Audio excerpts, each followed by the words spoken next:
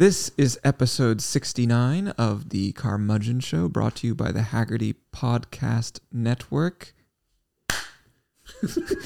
I just was doing everything that I'm supposed to do all at once. You did it all. Everything, everywhere, all at once. We just came back from Europia. Yes, where we did a... breakdown. Just one?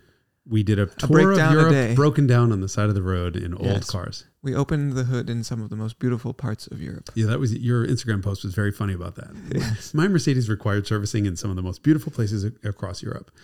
The Alps are stunningly, as it turns out, beautiful. Yes, who knew? And it rains and it suns and it's cloudy and it's foggy and old cars break. And they smoke and break and do a lot. And this episode is all about that experience. So which we buckle survived. Up, grab your 17 millimeter. 10, 13, 15, yes. 17, 19. Yes. And don't forget the 17 mil drain plug for the transmission. Mm-hmm.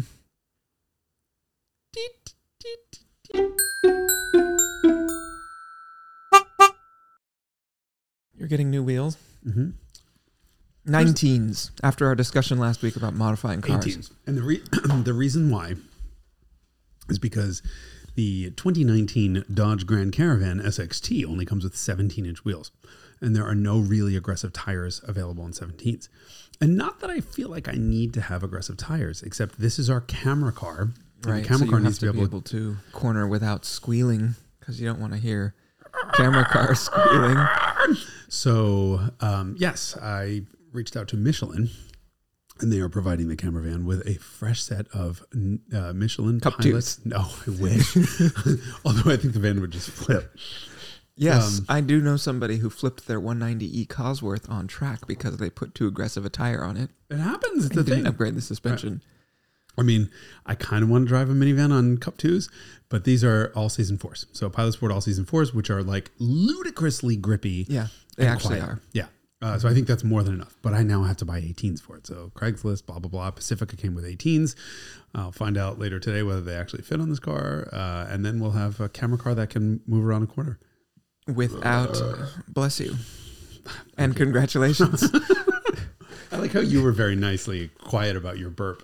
But that jerky is gross. Anyway, now that we've thoroughly disgusted the audience again. This episode nominally has a topic. It's the European rally that we did. Or tried to do. Where to start?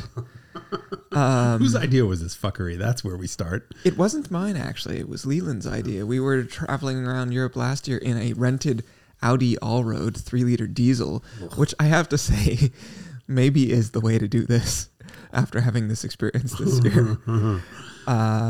So annually, pretty much, I drive around in Europe and in various things. I did European delivery with a friend when he got an M6. I did it in the GT3 Touring, and then I've done it in a variety of rental cars as well, including the Allroad and some kind of Renault and a C-Class wagon and a Giulietta diesel. And a Citroën with a 3-cylinder. I heard all kinds of bitching about. Yes. Mm-hmm. It was slow as shit. Merde. It's as slow as merde. Yes. Exactement. So said this year we'll do it as a group with our usual California rally group, and everybody had to get a car from a different place. You borrowed a car. I bought a car. And then we had people who rented a car as well. That sucks. All right. Yeah. So they rented a BMW 220i convertible automatic. Yes. It was supposed to be a Z4 or similar, and that's what they ended up with. It's a similar thing. It's got a BMW badge on it, and it's soul-suckingly terrible. There you have it. So that we spent a lot of the time asking them to remove their car from the scenery so that we could take photos of the E30 you borrowed. I think I really did offend them at one point because I'm like, get out of my fucking shot. Yes, you did. That's true. Yeah. But that's the tax you pay for not suffering. That's what happens when you buy it. You rented. I know, but as if they didn't suffer enough already through the numerous breakdowns that we endured as well. You're getting ahead of ourselves. Okay. So you purchased? Yes. So this began in May with the hunt for a 190 Cosworth. And the criteria were that it needed to be not Jewish racing gold, which is the color of yours, and that it needed to have the plaid interior. And it had, of course, to be a manual. So that was the search criteria. I found a suitable car in Italy. It had belonged. And it had to be an early 7,000 RPM car, not the. It had to not be a catalyzed low RPM car. Yes. Okay. And so found a suitable candidate in Italy, 135,000 kilometers, one prior owner. What had actually happened was that it was one of the very first cars, first Cosworths, and they bought it and they were like, oh, we want one of these things. And they had to get it in Monaco, and it was a couple, and they bought two of them. And this was the wife's car, and then the husband had one also. And then the wife died, and he sold his fairly quickly, but the wife died, and he kept it for sentimental reasons, and it was her car. And so then as a result of that, it sat for a long time. And when we bought it, it had been rehabilitated, sort of, as we discovered later. Ostensibly. No, a lot of stuff was done. I mean, fuel injectors were done. Fuel tank was renewed. I think the brake lines were redone. And just like a lot of fairly, substantial maintenance that comes with a car that has been off the road for a long time. And I said, there's still more stuff to do, clearly, because the tires are from 2014 and they're like snow tires. And so I then took it to a shop who I said, make it ready for a road trip. But I think that they were like, oh, yes, it needs to drive from here to Zurich on the highway. Which was an hour. No, I mean, it's a 4-hour drive. But like at motorway speeds in Switzerland, where the limit is a draconian 120 kilometers an hour, that's pretty strictly enforced. And so their standards of preparation were different from mine, as we discovered, because it stopped a lot unscheduled. Okay. But all right, so let's jump over to me for 1 second, because the backstory of my car is remarkably similar. So it will surprise absolutely no one to learn that this is, once again, a Mercedes W201 versus a BMW E30 type situation. And It wasn't meant to be this way. No. It's just on brand for us, and it happened. I was going to get a Porsche press car when Porsche's PR department was like, no, don't rent a car. We'll definitely give you one. And over the course of the 2 months that I was planning this, we will definitely give you one turned into, we definitely do not have a car that you can put 2,000 or 3,000 kilometers on. And so my plan was to go rent something else. And I was talking to a guy named Srayton, who is a YouTuber, runs a channel called M539 Restorations. And this channel, I've been a big fan of for quite a while. Started watching it because he takes old BMWs that have been sitting, and initially it was all V12 stuff.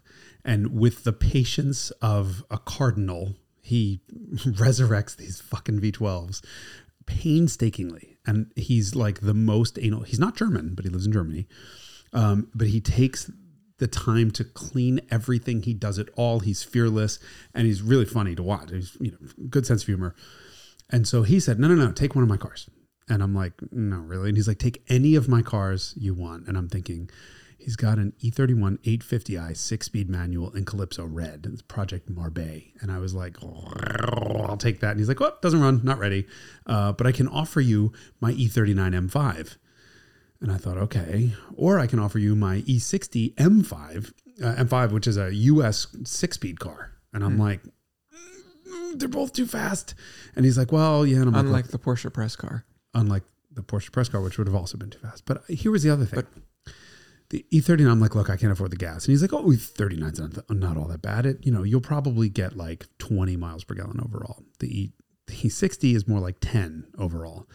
And I thought, either way, I'm like, we're going to go 2,000 miles, possibly. I didn't know at that point how far we were going to cover.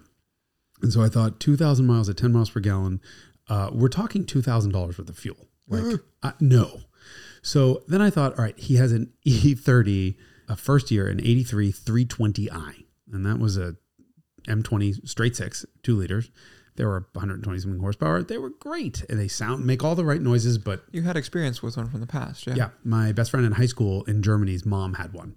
And so we terrorized all of... A later car. A later car. End of the run E30, but same motor, but just with different fuel injection. And rear end ratio. I found that out later, yeah. Yes, so, as we discovered on the road when you were like, why is this 83 so slow? Fucking holy shit. I've never... So anyways, Srayton I'd never met before. Once he was like, take it, no problem. And he, like a friggin' saint, went through everything again after having... This car was also one owner. He bought it from a guy in Belgium who bought it together with his wife. The wife passed away and he couldn't sell it. And so for sentimental reasons, he left the car sitting for 10 years. So same exact story, basically. Straighten brought it, and unlike your failure to prepare anyone for anything mechanic, he went through and did everything on this car. And so almost everything, as it turns out. but he really did. He went through and comprehensively resurrected this car, and he does it the right way. You guys should really watch his channel, and I think it was 6 videos that he did on this car where he went through. And how he and I became friends was he got stuck and the car wouldn't run at one point. He sort of reached a dead end and he couldn't figure it out. And I messaged him on Instagram and I'm like, hey, I think I know what's wrong with your car. And we started talking, have since become friends. And you fixed it. And I fixed it from 6,000 miles away. I mean, I pointed him in the right direction. Right. So yeah, I get off the plane and he picks me up from the airport and just is like, here, take a nap at my house because I know you're jet lagged, and just is the most like the consummate like best friend that you've just never met before. Yes. And then hands me the keys to the car and is like, treat it like your own. And I'm like, you don't really mean that, do you? Like, you've seen what I do to Beatrice on these rallies. And he's like, don't bring it back until you have a video of it sliding sideways. Okay. Like, right. Ow, twist my arm harder. So I left from Frankfurt to come and meet you. Well, I was having lunch with Sratan in Frankfurt when you texted. Which time? The first time, which was the second breakdown, I think. Because you asked for help with a master cylinder. Oh, that was the third time. Oh, Jesus Christ. You hadn't even made it. I mean, we're talking a matter of hours here. Okay, yeah. So the first thing that happened is we got on the Autostrada for one exit, literally from the shop. And then we pulled in to get lunch at the Auto Grill because you have to do that when you're in Italy. And my friend who co-owns the car with me stopped and was like, I think the brakes are dragging. And I was like, yep, they definitely are dragging. And so we took off a wheel and pried the caliper piston basically off the rotor. And then they stopped dragging after that. And he said, okay, that was weird. And he's like, yeah, it'll be fine. And I was like, we didn't change anything. We literally just like... But they were new calipers, right? Yeah, new calipers, new brake lines, new pads. I don't know. I still was like, that seems pretty sketchy. And like, we are going to need brakes because we're going over a lot of alpine passes. And then we went on the Berbemi, which is this great section of expensive autostrada, which means there's no traffic and there's no speed cameras either. And so we moved a bit on there. And then pulling away from the toll gate afterwards, there's like this terrific clattering noise.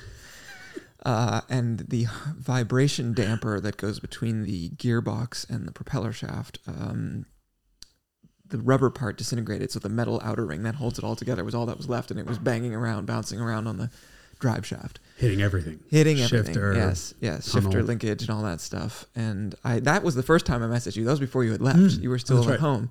And you were like, I did a bunch of research. It sounds like everybody just cuts them off. Yeah. And it's fine. So we're like, okay, we went to a hardware store. It's like 6 p.m. on a Sunday night in Italy, a Catholic country where everything is closed. Found a hardware store that was open thanks to one of my colleagues from ISSIMI who lives in Milan.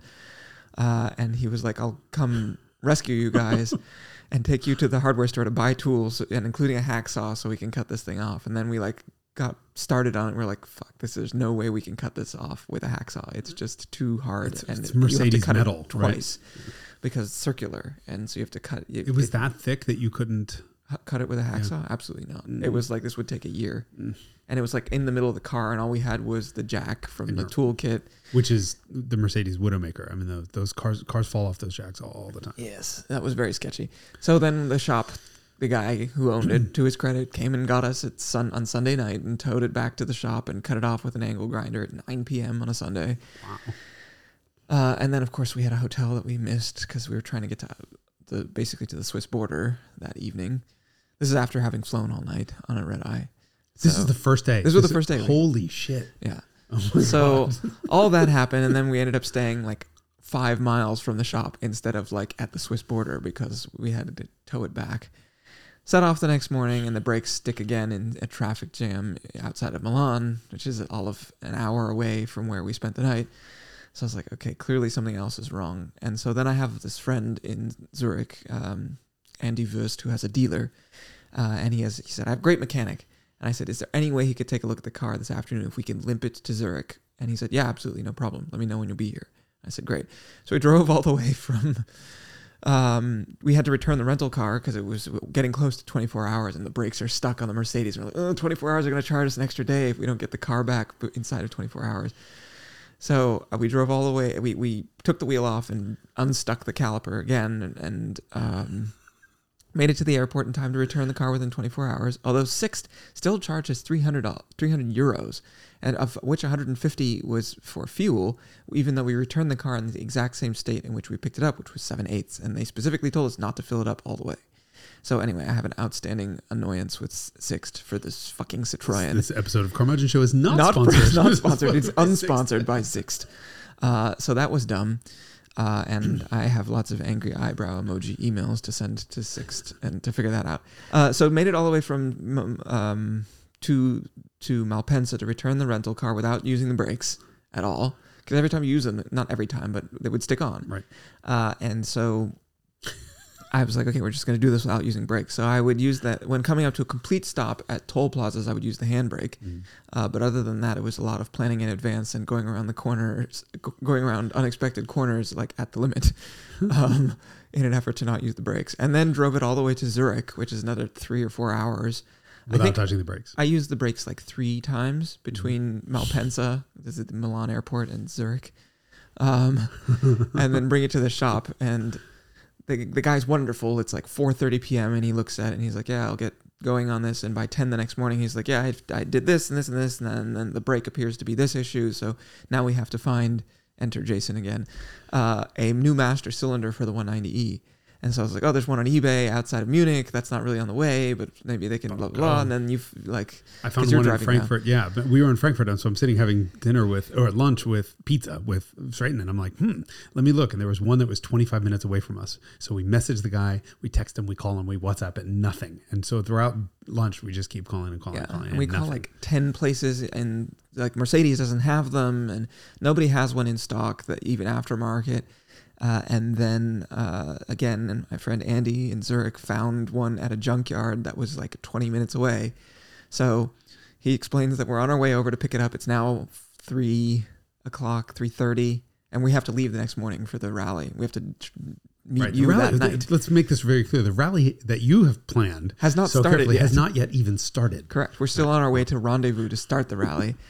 So we bring over the new old master cylinder from the junkyard, using every last ounce of German that I have to explain what I'm there for and why. Because of course it's a junkyard that's like, it's not a hotel in the center of Zurich. They don't speak English in the same way.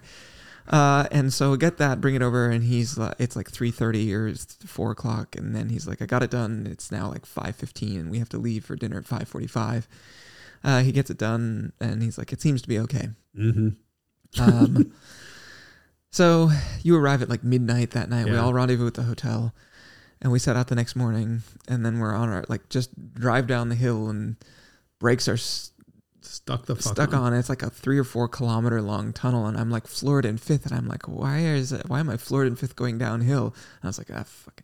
Put the clutch in, and it's like the speedometer goes, and you're like, I shouldn't be doing that at 120 kilometers or 100 kilometers an hour. So I downshifted into fourth, and it's like floored in fourth, and the car is still slowing down, floored in fourth. And I'm trying to just maintain 100 kilometers an hour, 62 miles an hour, floored in fourth, because the brakes are dragging. Just get out of the tunnel. There's no shoulders in the tunnel. Nowhere to pull over. And there's only me behind you. Well, yes. Plus the horrible 220i rental car was behind us. Which promptly abandoned us to figure it out. And so then I'm floored in third and can maintain 70K floored in, where the speed limit's 100 inside of this tunnel. And so we stopped, and then we're like, the brakes are very stuck, and there's like smoke coming off of them. Certain Mercedes' credit, we were on the side of the road, and they were not on fire. They were not on fire. Genuinely thought when we pulled over, so that as we came out of that tunnel, there was a little like shoulder area to pull over.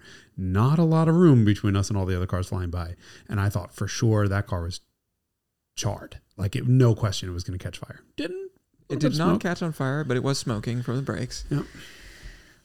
So we fixed it on the side of the road by discovered that disconnecting. Here was my thought on this whole thing: is if you have new calipers and new lines, and there had been some fuckery installed by a new master cylinder, and a new old master cylinder, and it was bypassing the ABS pump. There's kind of nothing. So somebody bypassed the ABS pump at some point during your early ownership.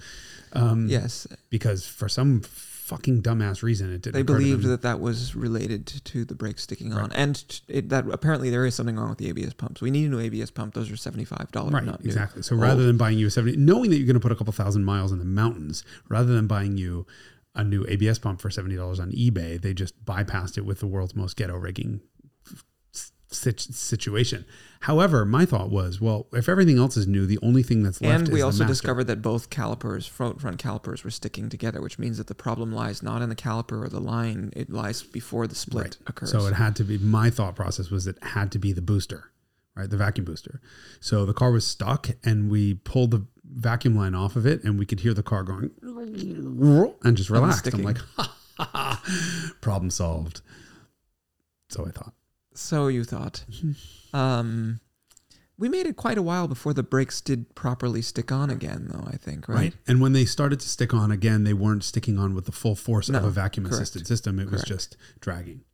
Where were we the next time that we found that it was sticking on? It was like that the next day, gas wasn't station it? that we almost got thrown out of for cleaning the engine compartment. So that's fully 24 hours later before the brakes stuck again. Stuck again to the point where you noticed. Yes. Meanwhile, I'm in the E30 that's been gone through and everything is perfect. And I get this thing, I go to leave straightens, and the first thing I notice is that my foot doesn't fit on the pedal because something is between the tranny tunnel and the carpeting, or the carpeting's bowed out, and so I have to drive barefoot. And so that automatically is like, what's going on? Like something's up. And it's fucking with me because my foot barely fits between the brake pedal and the wall. This is not a M20B25. It's not a 2.5 liter like all of our 325Rs are, and it's a different fuel injection. So the car feels, the engine responds completely differently. And I'm on the Autobahn on the way there, and like I'm having a really hard time with this thing because when I say slow, I don't mean like it's really unconscionably slow, dangerously slow, except on the Autobahn. So there I am at 200, so 200 kilometers an hour, which is 124 miles an hour above its published speed at red line in fourth, right? It was just in fourth, but then you go into fifth. It would maintain between 170 and 180, depending on. So it just gradually goes at like 4,000. Go down into fourth. Monster. But 30 more kilometers an hour. Monster. So it's got plenty of power. Eventually got it up to an indicated 207, a GPS verified 204, which is 127 miles an hour on a car that's published top speed is 196. So full 10 kilometers an hour, almost 10 kilometers an hour faster. So clearly it's making full power. But the gearing in this thing was red line in second was 100K, red line in third is 165. So it's 100 miles an hour in third gear in a 2-liter car. That also is running perfectly at full throttle, but not in mid throttle. So that fuel injection has a full throttle switch, and you get to full throttle, and boom, it would just wake up and go.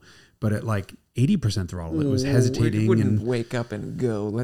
Not with that gearing. Relative to what it did. Yes, it ran better at full So you throttle. get a small misfire that, I think is probably just a timing issue. Something minor, right? So the car runs perfectly, it just doesn't make any power.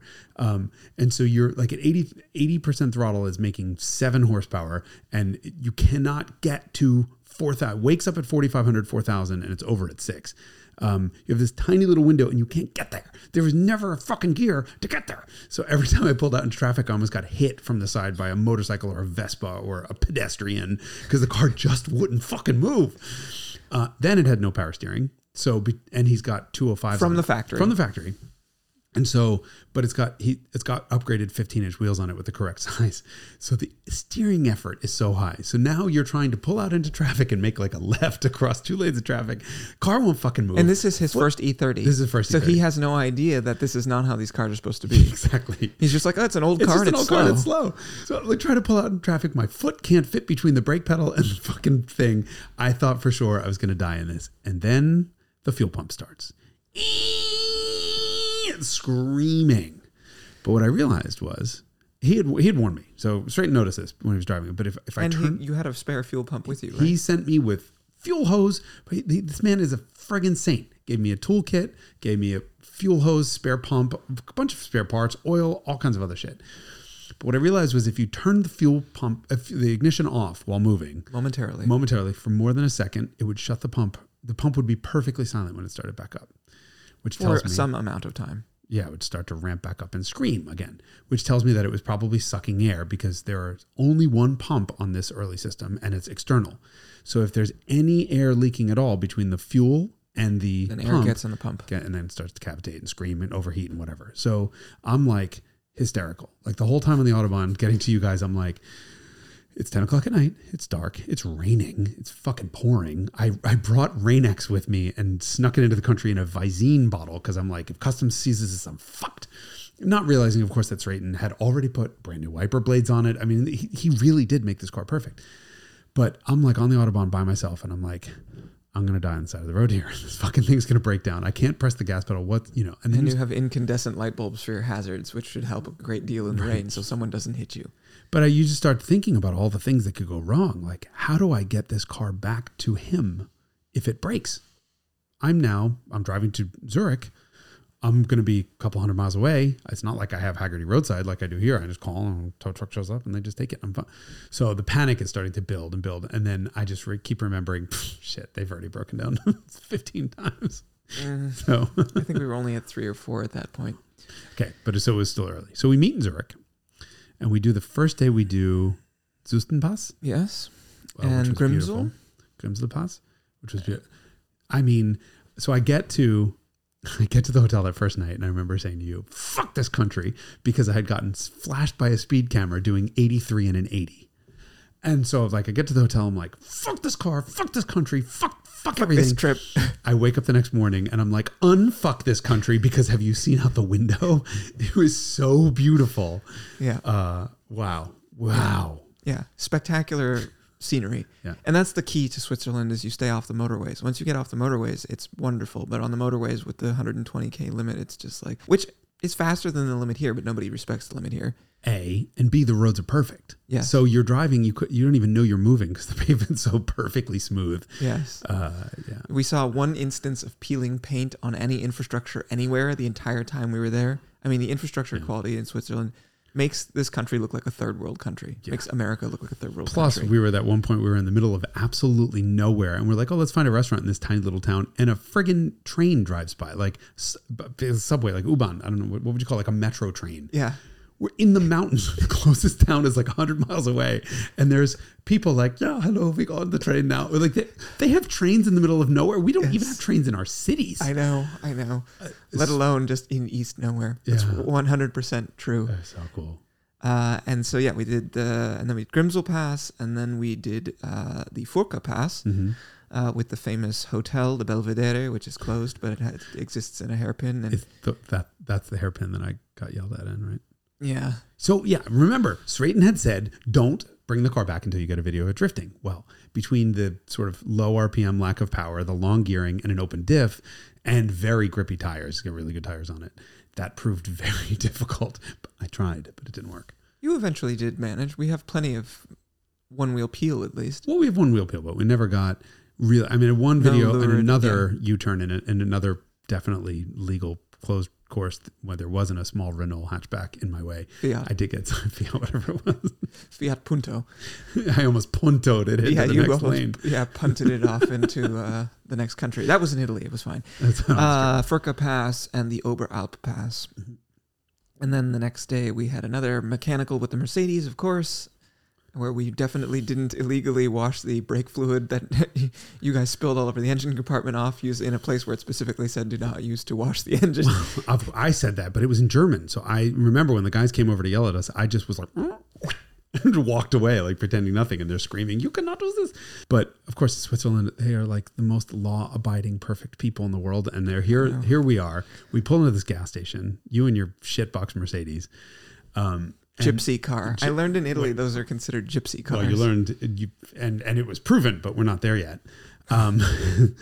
We go, my theory is like, okay, look, there's nothing left in the system. It's got to be something wrong with that booster, which is disconnected. So maybe it's hanging up. Maybe the rod that's attached to the pedal that goes through the booster and into the master cylinder isn't seated right and something's wrong. So let's pull the brake master cylinder out, which of course means... In a parking lot. But for a gas station. And my thought was, well, there were all of these mechanics there and they have tools and they have a lift. And if anything goes horribly wrong, we can be like, we're going to leave this pile of shit in your parking lot for the next 6 months. unless you help us. So we open the brake lines and have a big discussion about whether inserting air into the lines is actually going to be helpful, right? Because that could help unstick the brakes. And we pull everything apart, and sure as shit, there's nothing wrong. A. And B, there's no way to adjust the length of the push rod, because that was my other theory, is that the push rod was just too long, not allowing the pedal to go all the way back up and not ever allowing, as things got hot, not allowing the brake system's pressure to be fully relieved. That proved to also not be the case. But not before spilling brake fluid all over their parking lot. It was just collateral damage. But somehow we put it all back together and the brakes worked fine, despite fine as they did before. Right, without bleeding them. So putting air in didn't hurt. Yes. So that was the mechanical of that day. Then we did the Albula Pass, which is great, and the Stelvio Pass. Stelvio Pass is unbelievable. So Top Gear made this road seem like one of the best driving roads in the world. And yes, but I warned you in advance that it's not a good driving road. It's a terrible driving road. Yeah. And I love being able to dispel this myth, because there are plenty of other great driving roads around there. Yeah, I think that a number of other passes that we did were much better driving roads, including like all of them. The Stelvio Pass is a straight followed by a 160-degree hairpin, followed by a straight, another hairpin. There's first gear hairpin. Certainly in the fucking BMW. It was in any car. Was it? Pretty much. I mean, it is a U-turn. That's true. It is a full lock U-turn. It's a full lock U-turn. And the BMW, to this car's credit, never once got hot, never cared about anything other than the fuel pump screaming. You had a bit of a U-joint noise. Well, there was a bunch of things that actually did go wrong, but we'll get to those. But the BMW did fine. We were coming up the backside. So the picture that everyone knows that we'll put an insert for is the front side, we'll call it. The Italian side. The Italian side. We came up the Swiss side, which was actually better to drive. And I was foot to the floor for a half an hour? Just foot to the floor, red line first, red line second to brakes, U-turn. I thought for sure my arms were going to be sore from all the turning without power steering. The car did amazingly well, but we get to the top and it was just the most beautiful view I've ever seen of a road. Yeah. It looked fake.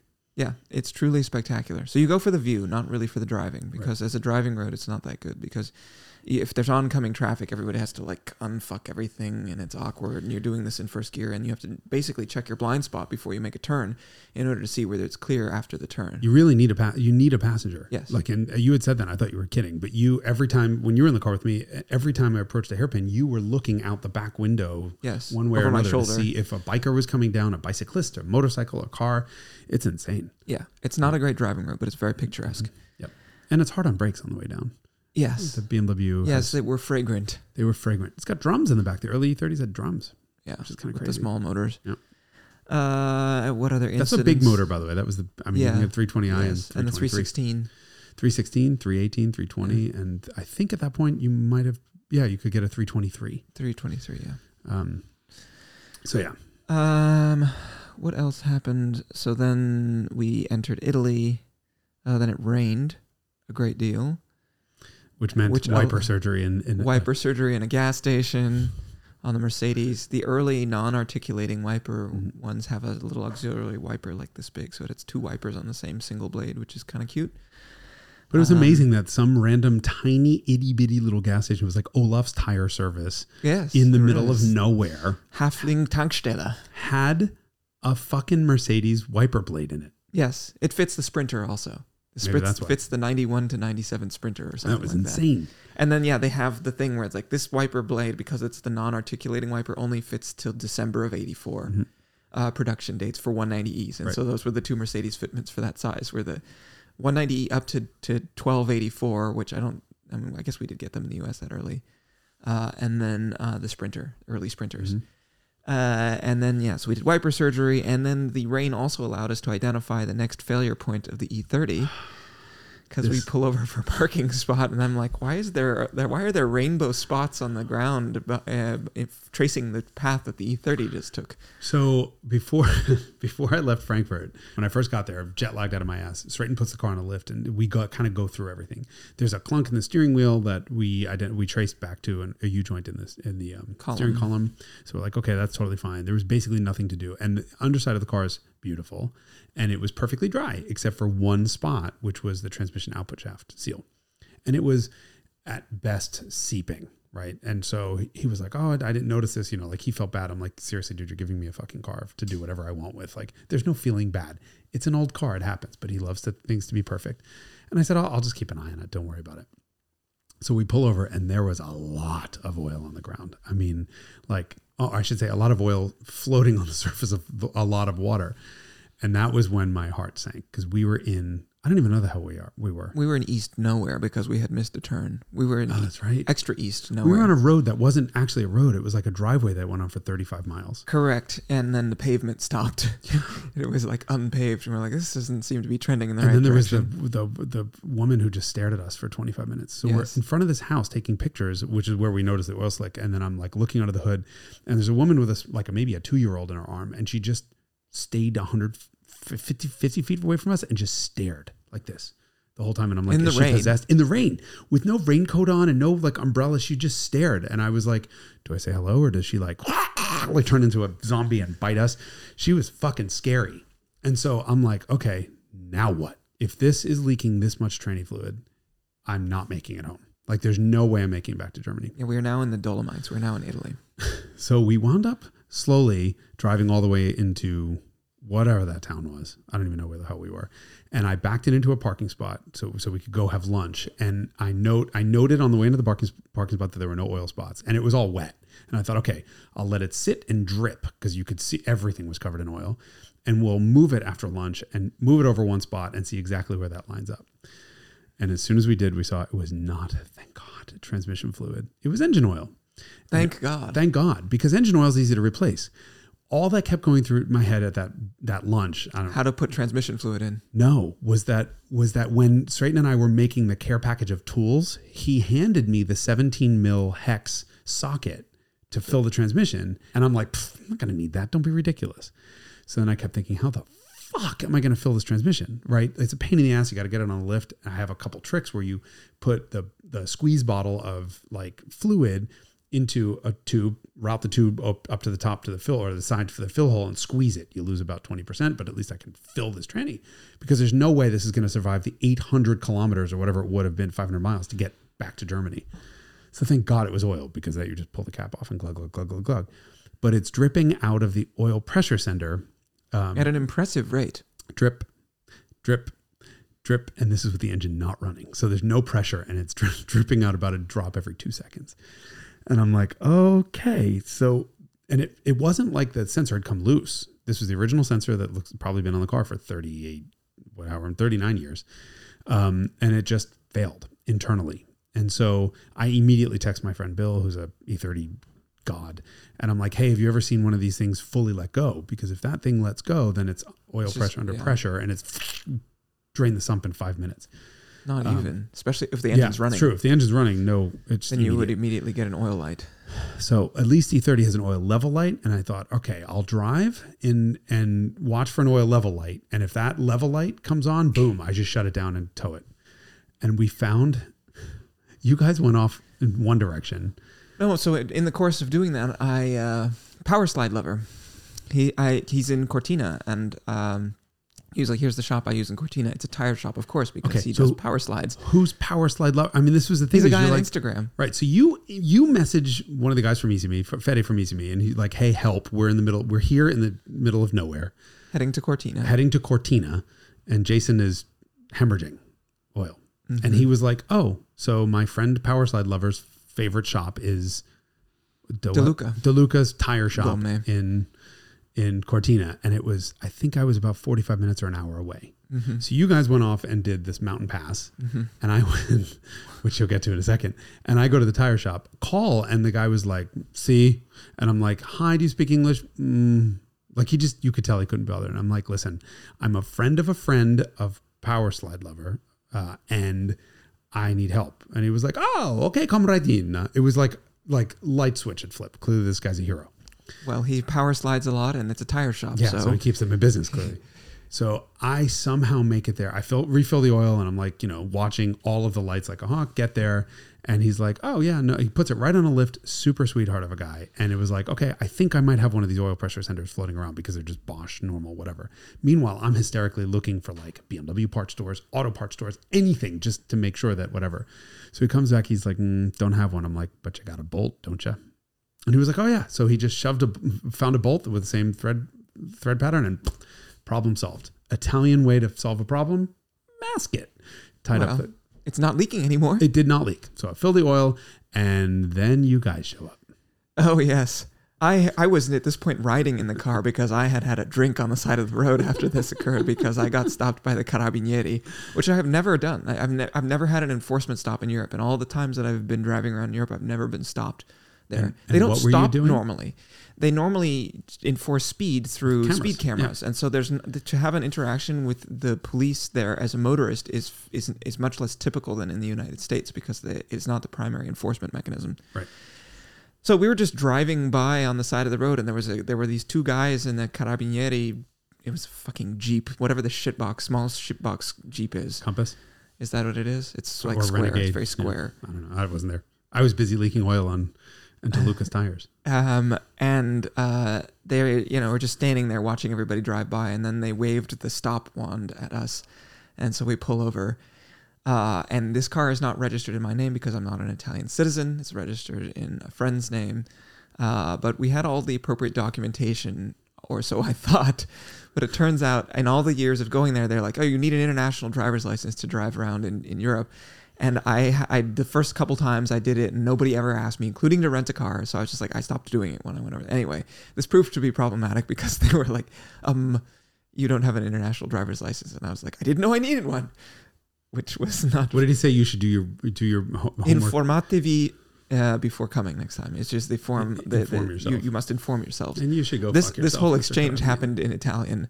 I was like, can we do this in English? And he was like, no. You should have just told him you didn't speak Italian. Yes. But here was the problem. The friend whose car the registered. Hold on, I can speak English, I swear. Your friend in whose name the car which is in person, whatever. In his name the car is registered. See, I can speak English.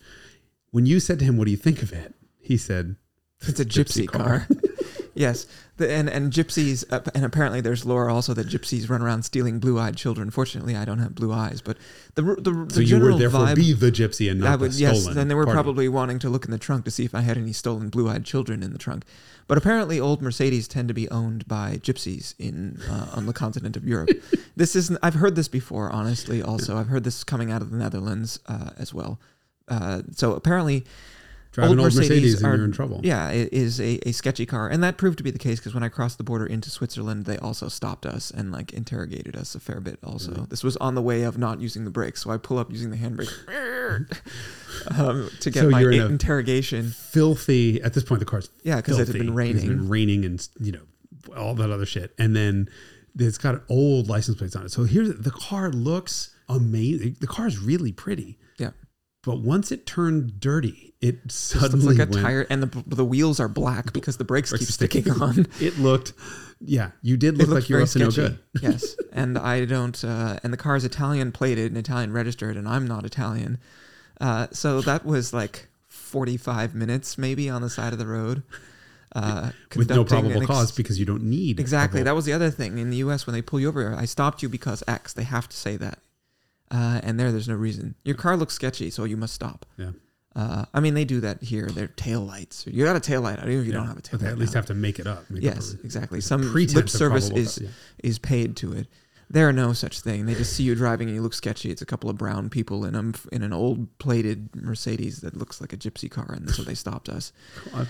So that happened as well. So I had a shot of Jägermeister on the side of the road after that, and I was like, I'm going to ride for the rest of the day instead of driving. So yeah, that all happened.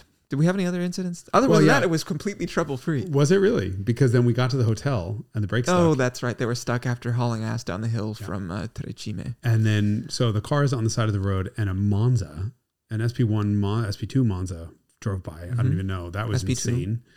Owned by Powerslide Lover. Funny enough. Clearly he owns the whole town. And then the other funny thing was where it's in Cortina, and 5 Lotus Cortinas drive by in a row. That was insane. Yes, Cortina in Cortina. But I think at this point, then we had belts. We had periodic belt squeal moments as well. Periodic belt squeal became not so periodic. Became an opera of Italianate proportions the next morning, where we heard. So this town was like, Cortina was probably the most beautiful town of all the places we stopped, because it was right. It's like kind of nestled in the mountains, and it had just finally stopped raining, and so the clouds were hovering over the mountains. This is all what I noticed while waiting at DeLuca tires for the Valdez to stop. It was just absolutely stunning. And then so we get to the hotel, and the next morning I'm like looking at the mountains, and all echoing through the whole downtown. And there's this like system of one-way roads. So to get from the one hotel to the other hotel, the hotel where the car stayed overnight to where we were, was only about 150, 200 feet, except that you had to do like a 2-mile round trip. Yes. And all I heard was like squealing through the whole town. And our friend it's like a very ritzy town, and we're in a gypsy car, and it's making all this unsavory ruckus. And it is now Saturday. Yeah, it's now Saturday morning. It was so fucking loud. And it was, previously on a cold start, that thing would start right up and then just do a big, nice, long squeal and then shut up. On a hot start, this is the other thing we haven't talked about with your car. Every single time you tried to start it hot. Well, let's just play the video. Okay, so now imagine in this luxurious little like bougie enclave, ski town, you have that fucking squeal echoing through the mountains, and then so our friend comes over and he's like, "What are we gonna do?" And I'm like, "We'll just tighten it. No big deal. It's 2 bolts to tighten a Mercedes tensioner, belt tensioner, serpentine belt, if you have the right tools," which we didn't. So, or so you thought. Well, turned out we did after we turns pulled out that everything each of us had one. There was one in our car and there was one in your car. You're like, we don't have a fucking 17 because or whatever it was. It still hadn't fully occurred to me that Sratan is a god and had given me every fucking tool. So you had a 17 and we had a 17 as well. And so we get the tensioner loose and we just can't, it's going to break. Like something's wrong. Yeah, it's too tight. It's way too, like the bolt, the holding bolt is way too, the retaining bolt is way too tight. So we drive back over to DeLuca Tires, and he's like, he sees me and I'm like, "Good morning, it's me again." And he was like, "Oh no, this guy." And I'm like, no, it's not me, it's them this time. So he proceeds to tear into it, and this was kind of hilarious because he immediately tries to use so there's a retaining bolt, and then once you loosen that, then there's a sort of like a tightening arm that comes out and pushes the tensioner down to make tension, and he snapped it immediately. The whole thing just broke right off, and he's like, "Now you're fucked." And I'm like, "No, we're not," because this thing has to make it another 1,000 kilometers minimum. So he I don't know if you watched what he did. You looked the other way. Where he put the pipe piece of pipe between the intake manifold and the radiator, yes, with a ratchet strap on it, and just toe strap. Yeah, ratchet strapped the tensioner until it had as much tension on it as he could possibly get. Tightened it down and put on a new shorter belt. Oh, that's right, and a new shorter belt. Yeah, and off we went. And it would make noise only at startup again, so it returned to its previous state, but otherwise was operating. But at this point, the E30's belt started. So every time I blipped the throttle on that, it was... Yeah, so it was just a symphony of belt squeal in all these expensive towns, and all these people are in their RS4s and RS6s and Carrera 4Ss, and we're in these old kid the next boxes. Morning. So we get the next day we get to Garda, and where the hotel that you stayed at was just stunning. And so all these beautiful cars in the parking lot, and this guy runs over with his 2 kids that are probably, 4 and 6. And the guy loses his shit over the 2316. He spoke perfect English. I don't know if he was American. He was. He was American. Just, "Oh my God, this whatever, blah, blah, blah." And he looks at the E30 and it's like, "Holy shit, little bumpers, gorgeous." Like the Straightens E30 is genuinely beautiful. And so he's making this enormous fuss over how beautiful the cars are. Meanwhile, I run into a lawyer that I used to work with who lives in Austria, who biked there with his wife 400 kilometers away and then makes fun of me for being fat. And so we're all like hanging out, and they're like, "Oh, is that the Mercedes in the parking lot that didn't start?" And I'm like, "No, that's not mine, that's his." So even they knew about the Mercedes that would crank it. So finally, everyone leaves, and I'm like, "We're getting in the car and we drive away." And the kids and the dad are watching, and the E30 starts right up and does like a little belt squeal, and that's it. And the fucking Mercedes shatters windows with its squeal for like 7 miles in each direction. And I just saw the look of absolute horror on these kids' face. Like they were like, They must be like doing the math. Like old cars sound like like dinosaurs squealing. It was hilarious. Like nobody ghettos up a beautiful 5-star resort like we do. Yes, that's 100% factual. And that's it. Other than that, there were no problems. Really? Oh, the brake stuck on another time. The brake stuck on some more times. You had no other issues? No. I mean, you had no headlights. Oh, the Swiss mechanic needed a new switch. He made them so that it had headlights, which it did not previously. Right. So he did an Italian style fix. Right. There's also a large smoke contingent from both of the cars. Both of the cars burn enough oil and are uncatalyzed. But in different ways, but yes. The Mercedes, this is so fucked up. The poor guys in the convertible BMW with the top down were genuinely ill the whole time following us because under throttle, the E30 smoked. And off throttle, the Mercedes smoked. So there was no situation in which you did not get smoked. Up and down. All these, like, we did some major climbs. I mean, we were back 9,000 feet sometimes. 9,000 feet, probably 10 times. Yeah. And so the whole way up, it's the BMW. The BMW smoking. is fuming them out, and the whole way down, the Mercedes. And the best thing was, the longer the straight, the more oil that you coasted down, the more oil would build up in the intake of the Mercedes. And when you guys went for the gas after like a long half an hour descent, holy shit! It was quite the cloud. Barbecue. It was so good. So you guys had that. The E30 gradually lost its clutch, so we wound up cutting a day out because I started to freak out that like I have to get up Monday morning and I have a 5:30 flight out of Frankfurt, and we were going to be in Lake Como, and that was like an 8-hour drive ish, 7 to 8. If nothing went wrong. And I thought, all right, I'm going to have to get up at 2 a.m. because otherwise I'm going to drive this car right back to Frankfurt and be like, hey, Srayton, thanks for your car. It's filthy. Can you drive me to the airport right now? And all this stuff's broken. Yeah, and all this shit's broken. So we drove straight through the day before all the way back to Frankfurt and grabbed a hotel at night. And thank God we did, because the clutch was now on the floor and it picked up. Turns out, by the way, this is the original clutch on this car, 252,000 kilometers. And so that's what he was told. Who knows? It does chatter a little bit, but it kept feeling like it kept catching lower and lower and lower, and it got more of a bubble up top where the clutch did nothing. And to me, that was a bubble in the fluid, but I've seen E30s do that when the hydraulic, the slave cylinder gets to its full extension and there's no more adjustment left. So it never slipped on me, but I was like, if this gets any worse, I'm not going to be able to drive the car. And sure as shit, I mean, the next morning when I went to go drive it from the hotel, our last hotel, to Srayton's shop, I had to start the car in gear with my foot on the floor. I couldn't get it into gear. Like, that's how bad the clutch was. So had we done another 100 kilometers, it would have been on the side of the road again. But we did, I did 1,407 miles. You did 44 more kilometers than I did. I did 2,308 kilometers. 2308, and I did 22. I don't remember what it was. Whatever it was. A lot of miles in old cars that had both been sitting for over a decade. Yeah, and it showed. This is what we call sititis, right? Excuse me. Do I need an antibiotic? Yes. Sititis happens when, cars in motion tend to stay in motion. When they sit, a lot of systems just fail. And this is what we were dealing with, was the hangover from long periods of disuse.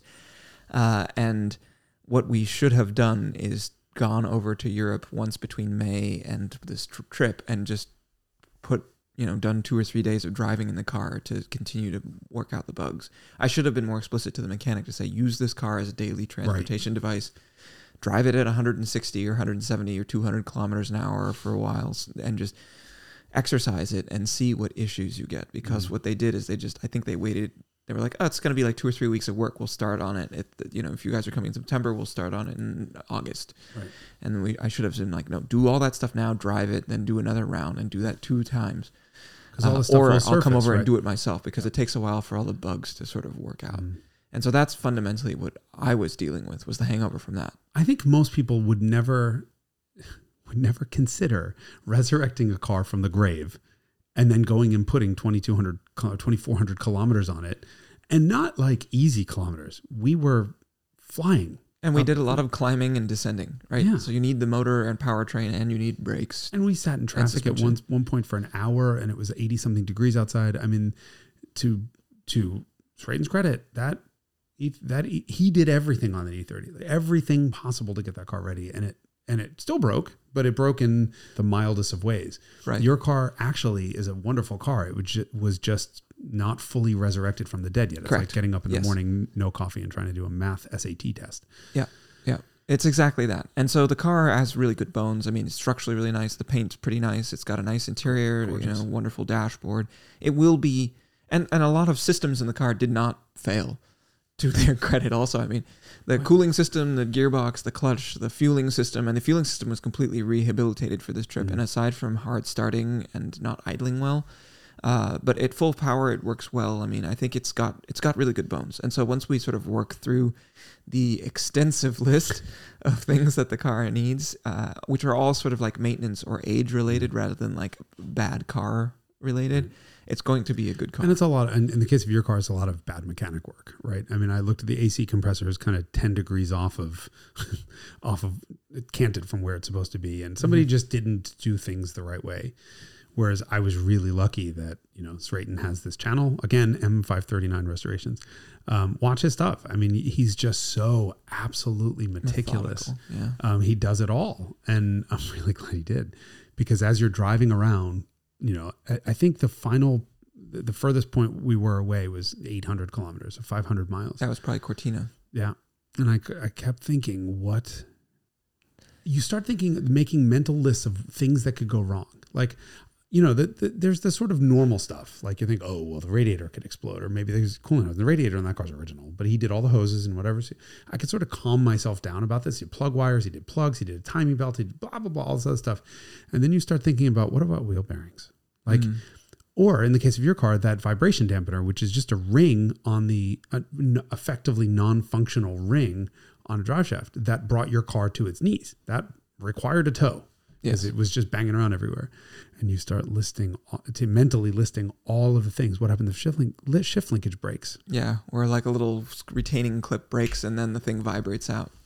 I mean, it starts getting scary. Yeah. And the E30 over the course of the 2,000 kilometers started vibrating. So it had a very, very mild vibration between 100 and 120 kilometers an hour. That was the drive shaft. Immediately I know the sound. It's the drive shaft U-joint. Now he had done the Guibo, which is the flexible rubber coupling. He did the center bearing. Yeah. So it's just probably this U-joint that's wearing out. Well, it got louder and louder and louder and louder. And as I'm driving along, listening to the at those horrendous Swiss highway speeds, you start to think, well, what if that breaks? Mm-hmm. How do I get home? Mm-hmm. So not having like a full-on towing roadside network was stressful. That's really definitely stressful. Probably one of the most important takeaways. The other being the go and do a shakedown before. On the other hand, look what we did. We made it. We flew to Europe and we did it. But it didn't feel like a vacation that much. That it didn't. Normally when I do this trip in an Audi rental car and you never think about the car, it's a very enjoyable experience. There was a number of times where we had to cut things out or I couldn't do things that I was planning for us all to do because we lost time with the cars. Yeah, we didn't do any touristy things. Yeah. We never stopped and went like looking around. All we did was drive and fix and break down and drive and fix and break down. Yeah. So too much. I think the driving days were slightly too long. Anyway, all this is learnings from our trip. But I mean, it makes a hell of a story. We're insane. Sure. Yes. I think in the future I might want to do this with a rental car. No. Hold on. That's the wrong answer. Because then that would take, first of all, it takes all the challenge and all the excitement out of it. Number one. Number two, the speeds. I am so glad I took that E30 because for all my bitching about how slow it is, it was the perfect speed for those Swiss roads. I never once was frustrated at I wish we could go faster. That's not true. I wanted to kill that motherfucker in the Peugeot. But he was doing 14 on a mountain road kilometers, which is, I wanted to scream, if you're going to go for a walk, do it on the fucking sidewalk. I was berserk. And I, of course, then didn't have enough power to pass him. Correct. Because we're at 8,000 feet. Exactly. And I did measure, I think we were only at 3,500 feet, 14 seconds to get from 25 to 100 kilometers an hour. I couldn't quite slow down. There was somebody behind me. It was actually the BMW rental car, and I just didn't want to get on the radio and tell him what I was doing. It was genuinely, especially at elevation, dangerously slow. But that was good. If I was in a modern car, not listening to this beautiful noise of a 6-cylinder screaming at 5,000 RPM going nowhere, the whole thing would have just been boring. So we did the right thing, and Straighton has said like, oh, you guys got to come back and do this next year, and then I'll have all the cars ready. He's got an E21, he'll have an E30, he'll have an E31, that 850i. I want that car. And a couple M5s, and he's got an E28. I think he's got like so many cars that we can just do a full BMW M539 restorations rally around Europe. My God, I'm not ready yet. Yeah, but he'll be. I need a vacation. I need a vacation after that vacation. Yeah, I need a nap from the jet lag and a vacation from the quote unquote vacation. Yeah. What a fun time though. So thank you for putting that together. Yes. I planned all the route, picked all the hotels. It's an undertaking, but I always do that. Yeah. And at least now you have all these repair bills to look forward to. I just dropped the car off with a huge list of stuff that I noticed. So mean. I'm so mean, but he's the nicest guy in the world. Who does that? Here, take my car and do whatever you want with it. Well, you've already offered him Beatrice for when he comes here. I'm gonna have to. Yeah, but I'm gonna have to fix it. She's all broken from the last rally we did. Oh. I mean, the truth is really nothing broke on his car. It was just little tiny observations of like, hey, there's a little bit more wind noise from the passenger side, and I noticed the door isn't fully flushed. It's literally that level of shit. And there's one light burnt out on the dashboard. He'd never driven the car at night. So here's the thing: is he resurrected the car and drove it, I think, twice. That's it. So he never did a shakedown, which makes it even all the more impressive that my shakedown was a hell of a shakedown, and it did so well. Mm-hmm. But yeah, fun times. The internet is an amazing place because we were able to get help. My ass was saved so many times by strangers. I mean, between my Italian colleagues, Premoli, which is the shop in Brescia, and then Auto Bianco, which is the shop in Switzerland, and my friend Andy, who has a dealer there, and then Power Slide Lover and DeLuca saved us both. Tires. Like it was just like I owe so many favors to people all over the continent. Plus, now. And Straighten. Right. Yeah. And this stranger gives me his car and says, have at it, do whatever. It's a pretty cool thing when the internet, social media, we can all bitch about the drawbacks of that. But that.